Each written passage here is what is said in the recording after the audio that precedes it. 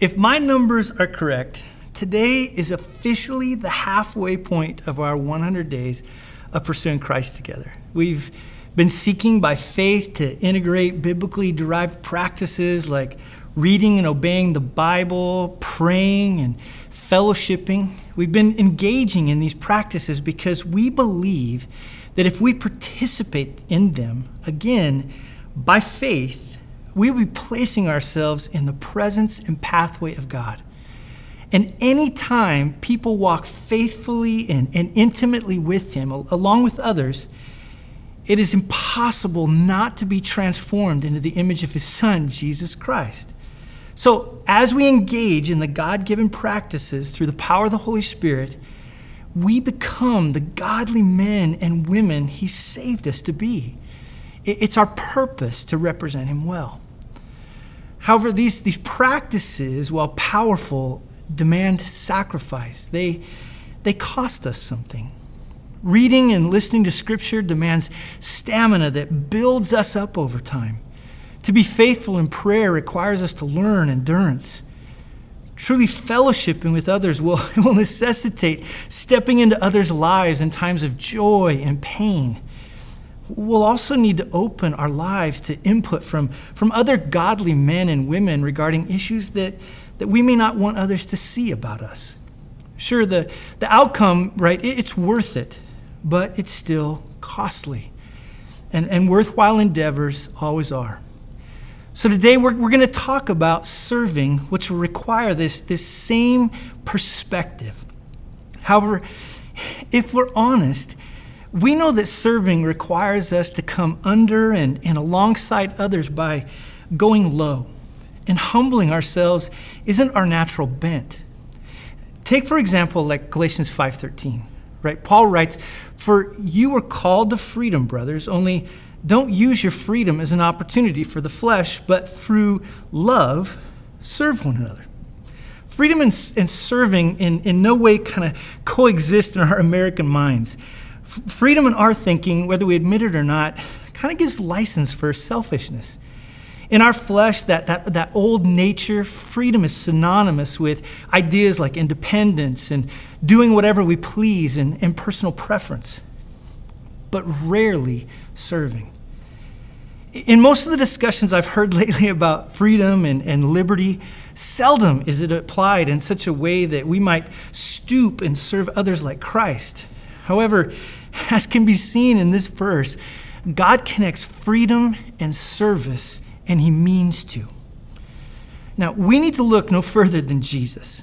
No one has ever had the freedom He possessed, yet what did He do with it? Well, Philippians 4:7 says that He took the form of a servant. He said to the guys closest to Him, "I am among you as one who serves." In the life of Jesus, we find the freest man who ever lived, and yet He came not to be served, but to serve. This attitude means that we don't need to fear losing our freedom when we follow Jesus. He promised in John 8, if you abide in my words, He said to them, you will know the truth, and the truth will set you free. In fact, when we kneel to serve, we find true freedom in being a servant like Him. And it's through this attitude and the regular practice of serving that we place ourselves in the presence and pathway of God. Now, that sounds great, doesn't it? But what does it look like in real life? Well, the good news is that there are several different examples in the life of Christ. And I believe there is no more significant example given than the final days of His life when he washed the feet of His friends. And if we're going to be in the path and presence of God, if we're going to be who God created us to be, we need to grapple with servanthood. So what I want you to do is I want you to turn with me to John 13, and let's explore how we might serve like Jesus, the ultimate servant. There are so many events within Scripture where I would have loved to have been a fly on the wall. And one of them was the last meal that Christ had with some of His closest followers. That night, the door was closed, and the men He called were alone with Him in that upper room. I mean, if you think about it, the world was shut out and kept away from a beautiful, solitary moment Jesus shared with these men. It was Passover, so the disciples, laying on their sides, would have used their left arms to support their heads and their right arms to reach to food on the tabletop. And their legs then would have been stretched out away from the table. Now, in the translation you use, this story is likely written in the past tense, but in the original language John used to write this gospel, he used the present tense. Interesting, right? It's like John is giving us a play-by-play account of the moment. John informs us that Jesus rises from the supper. He lays aside his garments, takes the towel, pours the water into the basin, and washes his disciples' feet. It seems that John wants us to feel like we were there. He wants us to feel like we are the fly on the wall. More than that, however, I think John is creating a bigger picture for us. Jesus' actions at the supper correspond to his actions in his incarnation. It was a dramatization like of Philippians 2. In the narrative, Jesus leaves his place at the table, similar to the way that Jesus left his place of authority and intimate fellowship with the Father and the Spirit in his incarnation. He lays aside his outer clothing just as he temporarily laid aside his heavenly glory by sharing in human existence. He takes the servant's towel just as he took the form of a servant. He pours the water into this large bowl just as he would soon pour out his blood on the cross. He washes his disciples' feet just as he cleanses those who come to him by faith from their sin. On this ordained night, Jesus perfectly orchestrated a portrayal of his life from birth to death, and as we will see in a minute, even to resurrection and exaltation. While on this earth, Jesus was engrossed with serving others, and this moment captures it vividly. No wonder Jesus proclaimed, "The Son of Man came not to be served, but to serve, and to give his life as a ransom for many." As Jesus moved from disciple to disciple, the room, it must have been awkwardly quiet. They must have looked at each other uncomfortably as they watched him pour water into the basin, and they heard Jesus shuffle on his knees from one man to the next. One commentator I was reading this week caused me to wonder what he was thinking about each man as he washed their feet. Maybe as he cleaned Matthew's feet, he saw him walking right from town to town, delivering the good news of the kingdom. And when he came to Judas, as he dried his feet, I thought, these feet will soon walk out the door they just entered into the dark night of betrayal.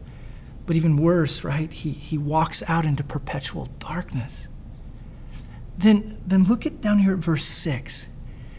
He came to Peter, but before he could begin to wash his feet, Peter refused Jesus, saying, "Lord, do you wash my feet?" And Jesus answered him, and I love this, "What I am doing, you don't understand now, but afterward you will understand." Still being contentious, Peter said to Jesus, "You shall never wash my feet." Yet this translation is it's not forceful enough. It's perhaps better translated, "Lord, do you wash my feet?" No, never, even to eternity, will you wash my feet. This act of Jesus was absurd to Peter. He knew that foot washing was the lowest servants and not something to be done by a respected man like Jesus. Not even Hebrew slaves were required to wash people's feet. Jesus, however, he knelt before Peter, and he was dressed in a servant's towel. The text can't give us Jesus' tone in his answer to Peter. Still, I imagine Jesus gently looking into the eyes of Peter and softly answering. Look at verse 8. If I do not wash you, look at this, you have no share with me. To which Peter exclaimed in verse 9, Lord, then not my feet only, but also my hands and my head.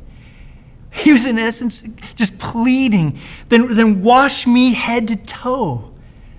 It was all or nothing all the time for Peter. However, Peter was swinging the pendulum too far in the opposite direction. So Jesus had to explain to him in verses 10 through 11. And look at verse 10. Jesus said to him, the one who's bathed does not need to wash except for his feet, but is completely clean. And you are clean, but not every one of you, for he knew who was to betray him. That was why he said, not all of you are clean.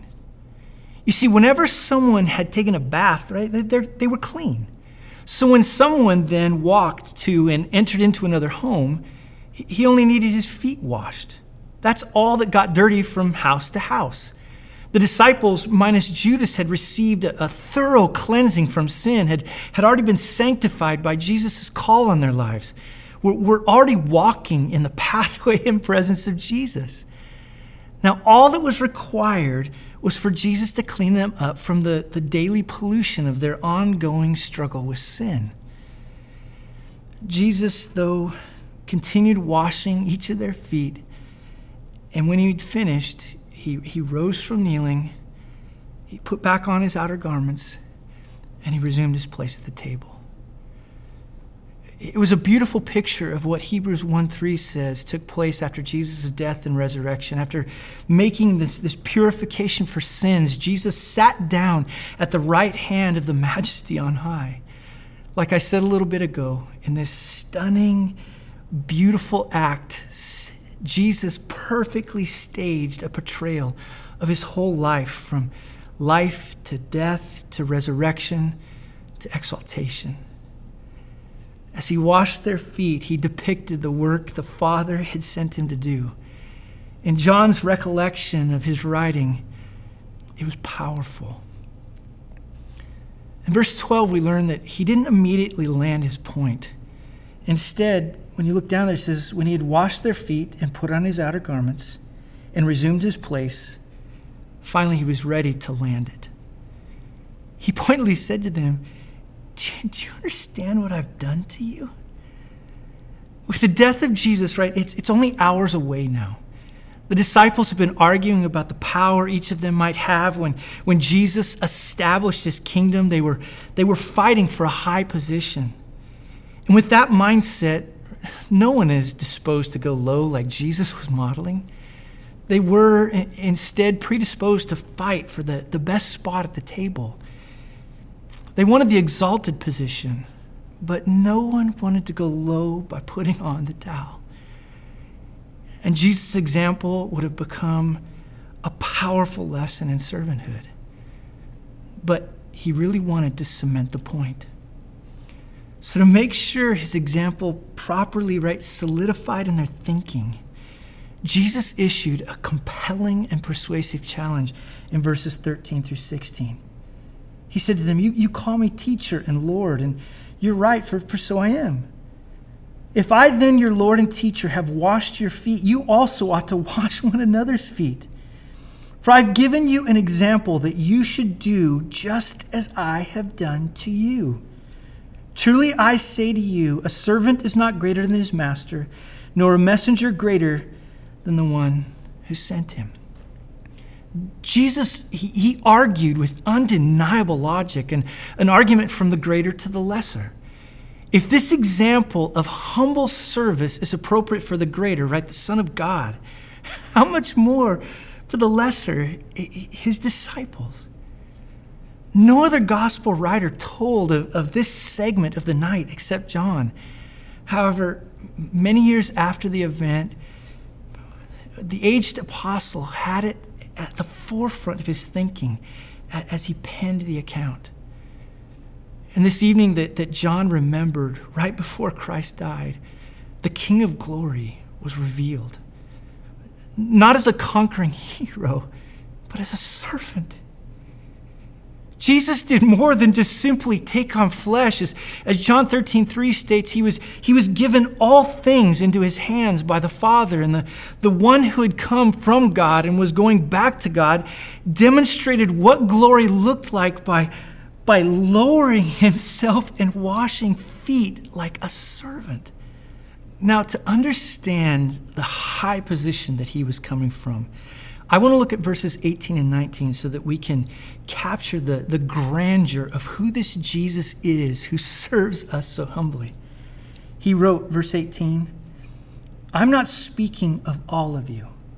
I know whom I have chosen, but the scripture will be fulfilled. He who ate my bread has lifted his heel against me. I'm telling you this now before it takes place, that when it does take place, you may believe that I am he." Jesus told them, verse 19, that Judas was going to betray him, and that when it does take place, they may believe that I am he. The literal translation reads that you may believe that I am. The word he is not in the text. This is an allusion to the divine name, Yahweh, the name that God revealed to Moses in Exodus 3:14, the great I am. Jesus is saying that his foreknowledge of Judas's betrayal is a pointer to his deity, that he was and is one with Yahweh. And when they remembered that night at a later time, he wanted them to know that I am was in their midst, and he washed their feet. It gets no higher than that. The highest one, the uncreated creator and king, stooped to wash feet. The very one who created their feet was now washing them. That was the height from which he came, and the depth to which he stooped, and the lengths to which he went to love and serve them. That is amazing, but to get the fullness of his glory, it wasn't just that he from a high place would then go low and wash the feet of his friends, but also the feet of his enemy. You see, in verse 11, John tells us that Jesus knew who was to betray him. He was fully aware that not all of them, he says in here, were clean. In verse 2, if you pop back up there, we learn that the devil had already put it into the heart of Judas Iscariot, Simon's son, he says in there, to betray him. Yet still, Jesus washed his feet. Judas was among the 12, not because Jesus messed up by choosing him, but because Scripture must be fulfilled. There was to be a traitor at his very table. Yet this was the plan of God. He designed it in eternity past. He prophesied it in the Old Testament. John 6:64 states that Jesus knew from the beginning who it was who would betray him. So the point of verses 18 and 19 wasn't an explanation that there was some mistake in Judas's presence in the 12. There wasn't. It was that the God-man knew all along that Judas would betray him. And even still, he served him by washing his feet. This radical attitude is what he wanted them to grasp and then embrace. Think about it for just a second. As cleansed ones who were given the high and privileged status of being accepted into the family of God, Jesus was asking them and us to set aside a high position for a time just as he did. Jesus had given them, verse 15, the example to follow, coming from an elevated position and lowering themselves to demonstrate glory by loving even enemies, just as he had done for them. He was setting in motion an example that they were to practice regularly and with a purpose.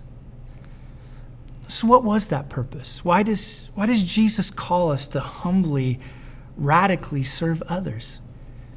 Is it to be nice people? Is it merely because that is what we are supposed to do? I believe there are two compelling reasons this was given to us as a regular practice.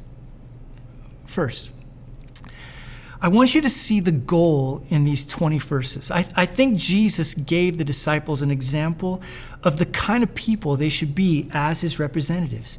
He wanted them to represent him well as sent ones. This idea of sending is crucial. In the last verse of the section, verse 20, Jesus told them this. He said, "Truly, truly, I say to you, whoever receives the one I send receives me. And whoever receives me receives the one who sent me." Put another way, he was saying maybe something like this. When I send you out in my name, under my authority, as the Father sent me under his authority, you represent me. You are to represent me so that if someone welcomes you and my message, they welcome me. And if they welcome me, they welcome my Father. He becomes their Father as I've promised. So he prepared them as his disciples and authorized them, and again, us, for an unspeakably high calling. There isn't a higher calling than to represent Jesus Christ like he modeled for them in verses 2 through 19. That is what this passage is all about. And every time they served, every time we serve, we model this powerful reality.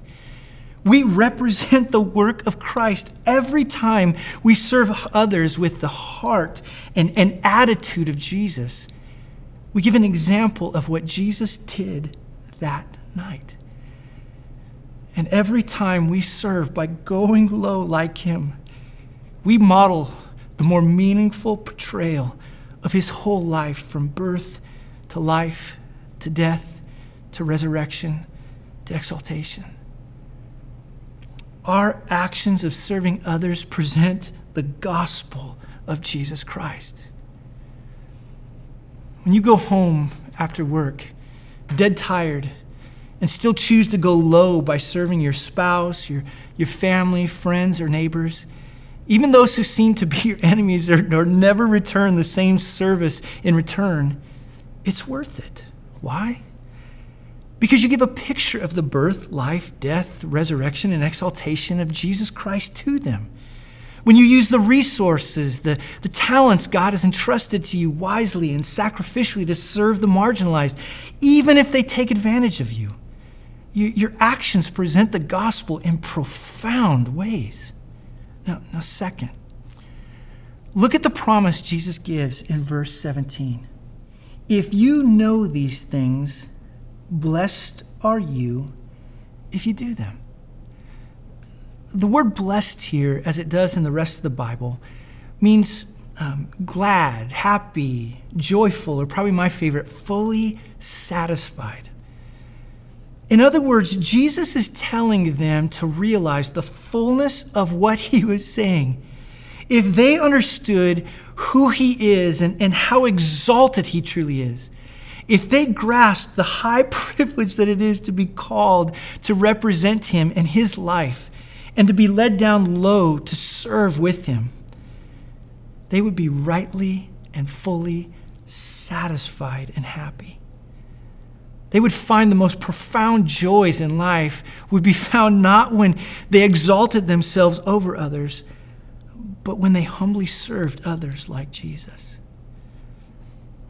I know that some of you may be thinking that you've tried this before and you've ended up miserable. You didn't get the outcome you wanted, and this saddened or maybe even annoyed or frustrated you. You weren't blessed. However, I would venture to guess that the reason you weren't blessed is because you had the wrong outcome in mind. We can't control how people will respond to our service on behalf of the King, but we can control our attitude. When we serve like Jesus Christ, we may not get the outcome we hoped for from the ones we served. Even Jesus said that he longed to gather the people of Jerusalem to him like a mother hen gathers her chicks, but they were not willing. But even when others rebuff or reject our efforts to love and serve them, we can take comfort in the knowledge that we represented King Jesus well, that he is pleased with our efforts, even if no one else is. And if that's our intended outcome, we're blessed. Now, let me finish this way. From Scripture and church history, we learned that the Apostle John took on this high calling to go low in serving others. Though he was high as one of Jesus' apostles, he became well known for how he sacrificed and served others, even at great cost to himself. But just so you know, that's not how he started.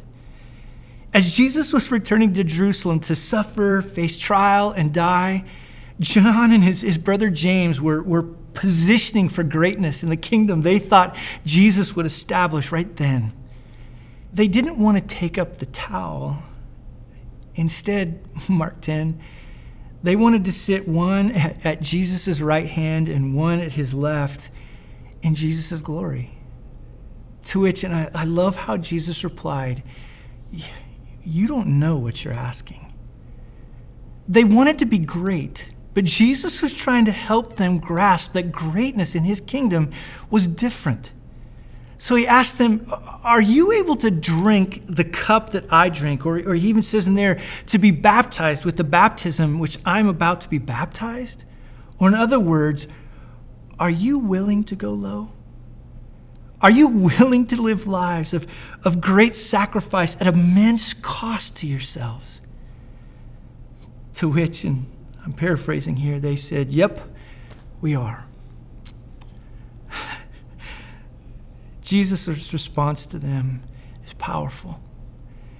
He says in there, "The cup that I drink, you're going to drink. And this baptism with which I'm baptized, you'll be baptized." He knew they would eventually grasp the greatness of going low to serve. They would see the worth in representing Jesus by taking on the towel. But it wouldn't be overnight. They would have to learn the secret of Jesus' kingdom, that whoever would be great amongst you must be your servant, and whoever would be first amongst you, he says in there, that he must be your slave, the slave of all. For even the Son of Man did not come to be served, but to serve and to give his life as a ransom for many. And that is exactly who each of them became. Let me go back to the question I asked from the outset of our 100 days. Who do you want to be in 100 days? Or better yet, who do you want to be the rest of your life? This high calling of God that Jesus modeled, and as I said when I started, doesn't come naturally to us. It requires intentional practice. Serving like Jesus was modeling is something learned through success and failure, through the joys of knowing we represented Jesus well and the emptiness we experience when we don't. But we can be transformed to be servants like Christ. We can join Jesus in this high calling. We can be blessed. And to all of you, God bless you.